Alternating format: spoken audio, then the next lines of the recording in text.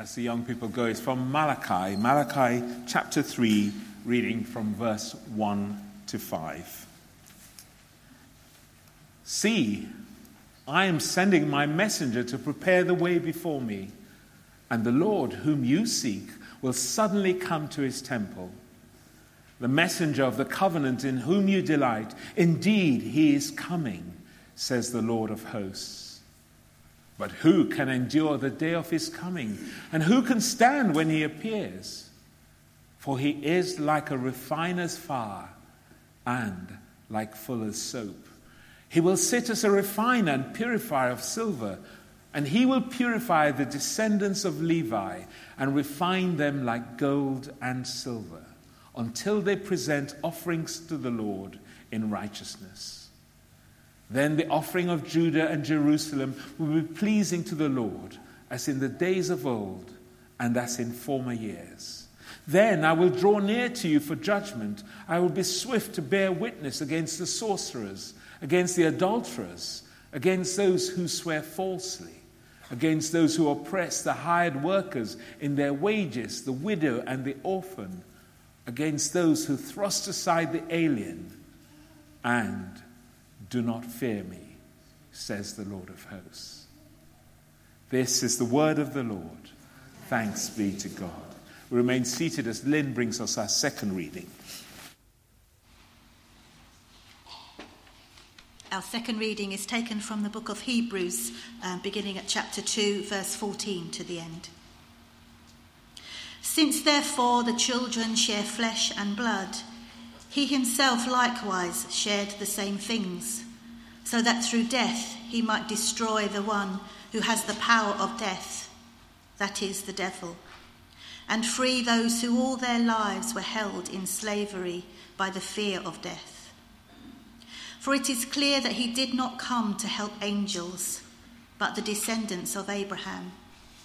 Therefore he had to become like his brothers and sisters in every respect, so that he might be a merciful and faithful high priest in the service of God, to make a sacrifice of atonement for the sins of the people.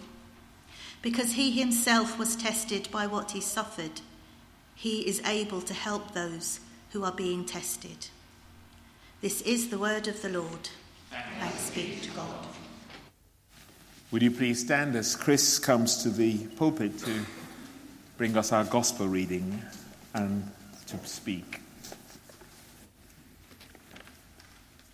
Hear the gospel of our Lord Jesus Christ according to Luke. Glory to you, O Lord. When the time came for the purification according to the law of Moses, they brought him to Jerusalem to present him to the Lord, as it is written in the law of the Lord. Every firstborn male shall be designated as holy to the Lord. And they offered a sacrifice according to what is stated in the law of the Lord, a pair of turtle doves or 2 young pigeons. Now there was a man in Jerusalem whose name was Simeon. This man was righteous and devout, looking forward to the consolation of Israel, and the Holy Spirit rested on him. It had been revealed to him by the Holy Spirit that he would not see death before he had seen the Lord's Messiah. Guided by the Spirit, Simeon came into the temple, and when the parents brought in the child Jesus to do for him what was customary under the law, Simeon took him in his arms and praised God, saying, Master, now you are dismissing your servant in peace, according to your word. For mine eyes have seen your salvation, which you have prepared in the presence of all peoples, a light for revelation to the Gentiles, and for glory to your people Israel.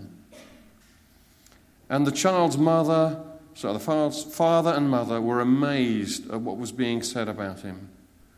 Then Simeon blessed them and said to his mother Mary, This child is destined for the falling and the rising of many in Israel, and to be a sign that will be opposed, so that the inner thoughts of many will be revealed, and a sword will pierce your own soul too. There was also a prophet, Anna, the daughter of Phanuel, the tribe of Asher. She was of a great age, having lived with her husband 7 years after her marriage, then as a widow to the age of 84. She never left the temple, but worshipped there, fasting and prayer night and day. And that moment she came and began to praise God and to speak about the child, to allow all who were looking for the redemption of Jerusalem. When they had finished everything required by the law of the Lord, they returned to Galilee, to their own town of Nazareth. The child grew and became strong, filled with wisdom, and the favor of God was upon him. This is the gospel of the Lord. Praise to you, O Christ.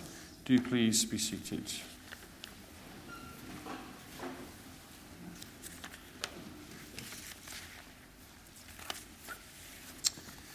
We just pray before I start to speak. Heavenly Father, we thank you for your presence this morning. We thank you for that mighty, powerful name of Jesus and for all that he's done for us.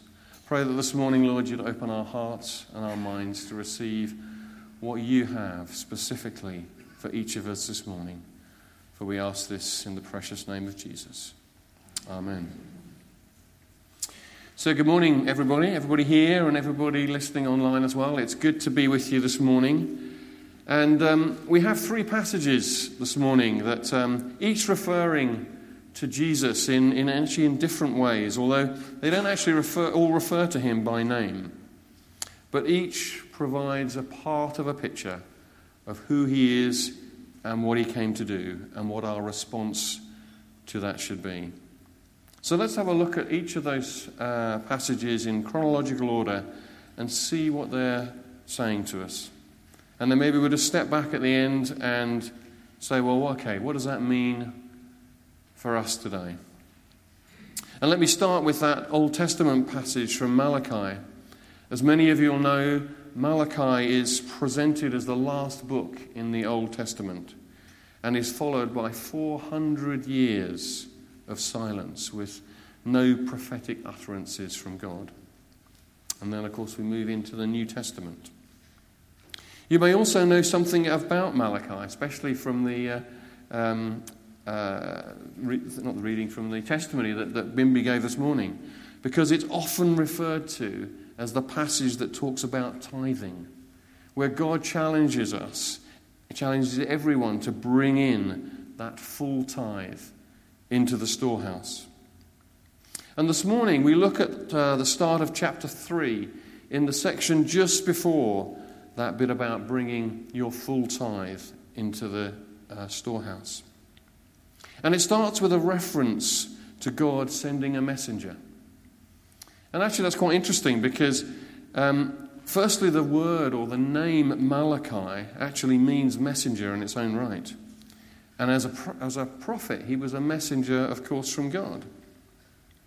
And it is therefore actually a little unclear as to who that messenger is that he's referring to. Is it himself, Malachi? Is it Elijah, as some have said? Maybe it's John the Baptist, as we would perhaps recognize as paving the way. Or some even say it might be a reference to Jesus himself as a messenger about what is to follow his coming. But the point is, the message points to a time that is coming when the Messiah will come. And bear in mind that we go on in the next book, as I say, into Matthew and all the Gospels as they talk about Jesus as the Messiah. And importantly, the prophetic word from Malachi is that God is sending the Lord that they, the people, are seeking. And he'll be the messenger of the covenant, and he will come to his temple. Obviously, we know that's consistent, isn't it, with the theme that we hear about elsewhere in the Old Testament, that the Messiah is coming, and this will bring good news. The passage highlights that it means that God will then have men who will bring offerings in righteousness. And the offerings of Judah and Jerusalem will once again be pleasing to God. Righteousness will prevail before God. So that's good news, right? Well, yes, it is. But the context for this passage is that God is fed up with man continually sinning and dishonouring him. The book of Malachi is about man not honouring God, but finding ways to sort of sidestep or bypass what he's asking for, what his commands are saying. It talks about presenting sick and injured animals for sacrifice, for not giving their tithes back to God, and generally not honouring him. So the passage goes on to talk about the Messiah coming, as we've sung, as a refining fire, and says, who can stand against this? It says that he'll root out the evildoers and those who thrust aside the alien and do not fear God. So there will be those who follow the Lord, but those who do not. So the good news of the Messiah is that he will tackle sin, that he will mend that broken relationship with God. And we understand that now, don't we, of course, in the context of Jesus. But he will also bring challenge and division. So with that as a background, let's look at the passage from Luke. The detailed scene from Luke is perhaps in some ways a little strange. It's easy to understand, I think, why Luke would highlight the fact that Mary goes down for the ritual of purification after 41 days, and that Jesus is presented to God as the firstborn, dedicated to God, all showing that they sit squarely within the religious faith and traditions. Even actually the highlighting of the gift that they bring as required by Jewish law, 2 turtle doves, actually denoting that they were relatively poor, perhaps showing how Jesus would identify with the poor. But it's interesting, isn't it, that the scene is further augmented by the inclusion of 2 elderly members of the temple. Imagine for a moment one of our baptisms being interrupted by a couple of our seniors who jump up at the start of the service and start saying strange things about salvation and about death and fulfillment and rise and fall of Israel. Unusual, surprising perhaps. But here Luke, of course, is keen to demonstrate that Jesus and the family are at one level ordinary, unremarkable. They bring their lowly offering and plan to leave and move on, it says. But God, via the Holy Spirit, has other ideas. He leads Simeon to the temple just in time to see Jesus and actually to sweep him up in his arms and prophesy over the family, over Jesus, proclaiming that he has come, referencing this rise and fall of many in Israel. He talks about the challenge and the choice for individuals, where some accept faith and others not, linking back to that Malachi passage. And the decisions that people will face as they encounter Messiah. And also, of course, he prophesies over Mary, doesn't he? Firstly, exalting the child, and then casting maybe something of a shadow over Mary, revealing that she too will suffer, and a sword will pierce her soul, it says. And then Anna, another elderly woman who will be well known to everyone who goes to the temple, steps up and also prophesies over the child, praising God and sharing words about the child that she has before her. These are extraordinary events, but through this passage, Luke underpins both the humanity of Jesus and also the spiritual significance of who this child is, the long-awaited Messiah and Saviour. This event emphasizes a baby, a human being set to grow up, and yet God's Son.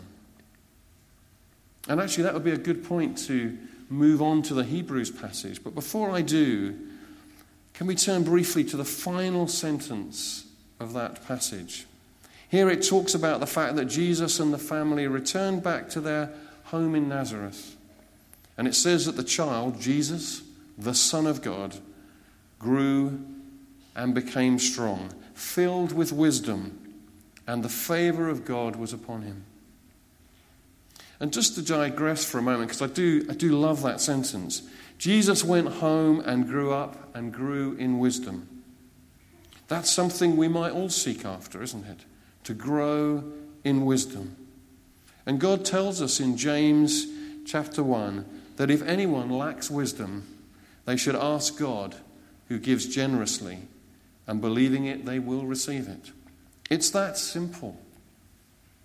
And therefore I would encourage all of us to do just that. To ask God for wisdom from on high. Not the false wisdom of the world, but that which comes only from God. Because it's on offer and it makes a huge difference.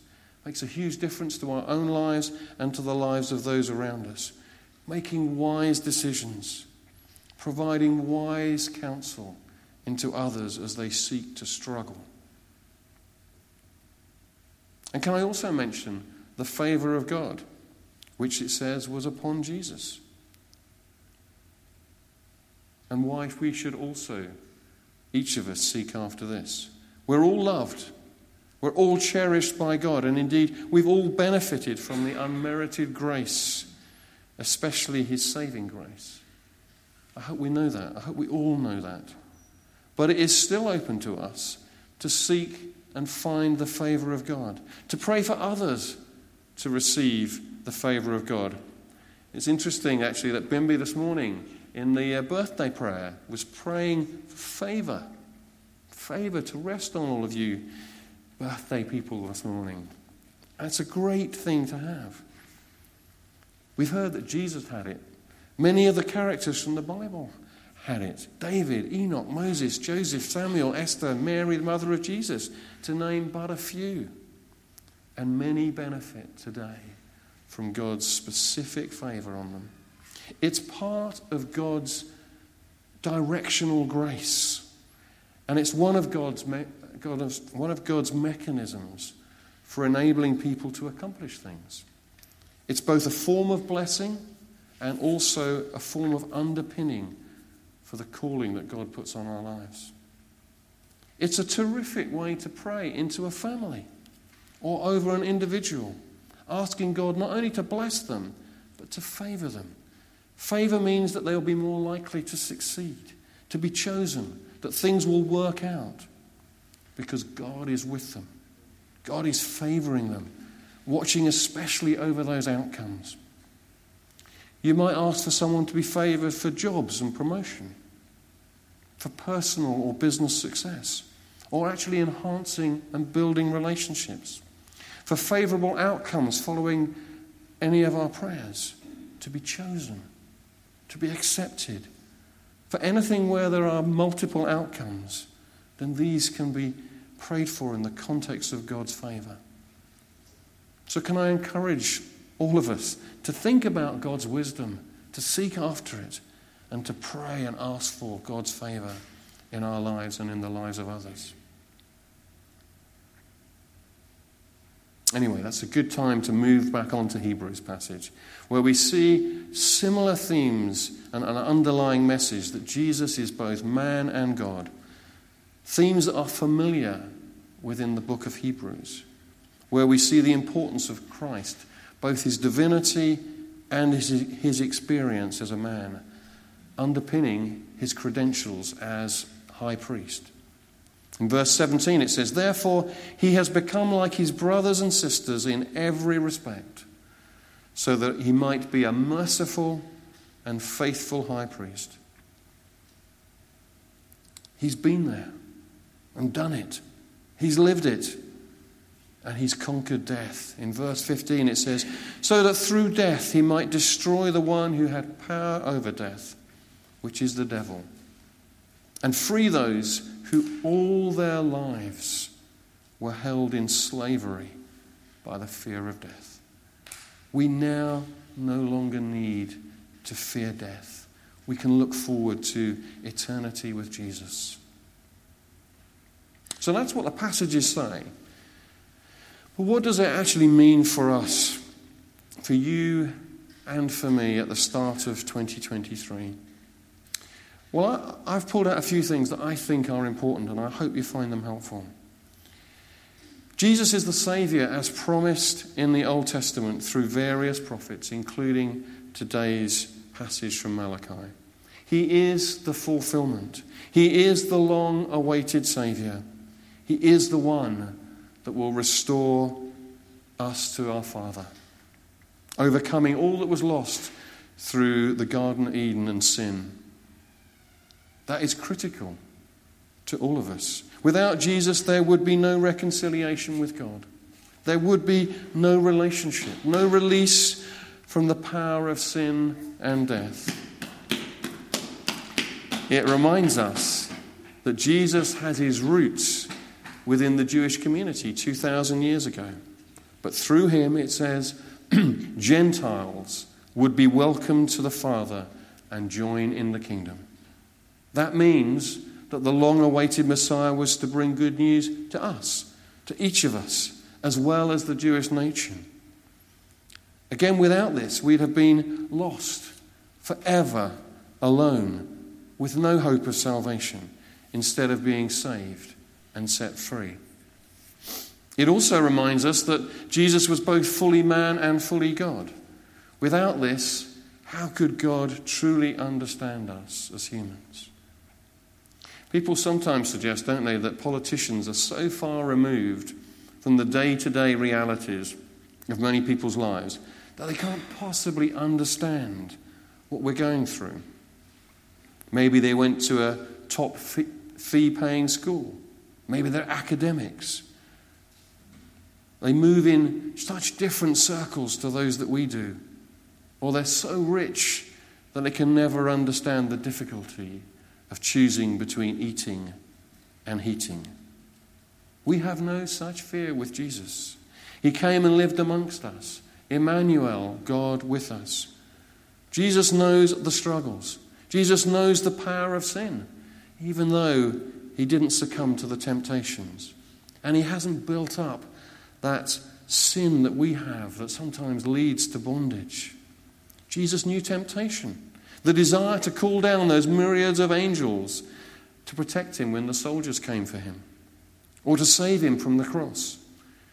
Jesus knew the pain of betrayal, the loneliness of separation from friends, the pain of death.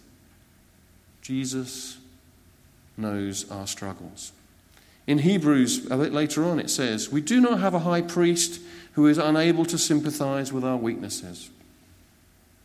Jesus lived as an ordinary man for 30 years.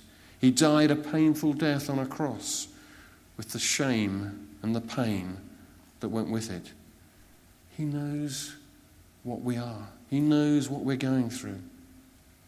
Does that matter? Does it really matter at the end of the day? Well, I think it does. And clearly the Bible thinks it does. And that means God thinks it does. When we're going through pain, anxiety, disappointment, struggles, we call out to a God who knows and understands our predicament. We've sung about that God. We know him.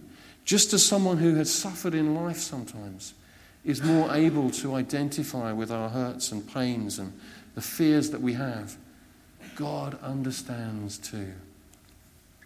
And even better than that, because he's God, he knows how we're made, how we're put together. In Psalm 139, it talks about being fearfully and wonderfully made in our mother's womb. He knows our struggles and our worries. He knows the hairs on our head. He knows our hearts. He knows our relationships. He knows what we'll say even before the words are on our lips. He knows our thoughts, our plans. He knows it all. That's the God that we pray to. This is the God that loves us and promises to be with us until the end. This is the one who says, "Come unto me, all you who are heavy laden, and I will refresh you." When we pray, we can be sure that he knows what we need and also what we want and how those fit together. And that should be a huge comfort to each one of us. He doesn't tire. He doesn't sleep. He is faithful and just and will forgive us our sins and cleanse us from all unrighteousness. He will lead us into all truth. But we have a choice to make. We have a choice to accept Jesus and to follow him, to receive all that I've talked about. Or we can reject him. We can be separated from God.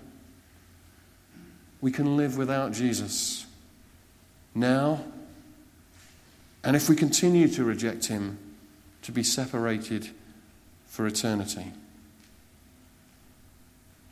But if we choose Jesus, when all is done, he will be with him. And that's amazing. Actually, it's almost unbelievable, but it's true. So today, as we leave here, let's remind ourselves that we have Jesus. And Jesus has us in the palm of his hand, leading and guiding us. He goes before us. He goes with us in all we do. There is no better friend, no better Saviour, no other God but him. So we can be encouraged, brothers and sisters, whatever you're facing today, whatever you're thinking about in the weeks to come, wherever we go, we have a loving God who goes with us and understands us better than we know ourselves. It's amazing. It's such a privilege. It's such a blessing. And I thought, as I just finish now, I just want to read a couple of verses from Romans chapter 8, just to round it off. And it says in Romans, "For I am convinced that neither death nor life, neither angels or demons, neither the present nor the future, nor any powers, neither height nor depth, nor anything else in all creation will be able to separate us from the love of God that is in Christ Jesus our Lord." Thanks be to God. Amen.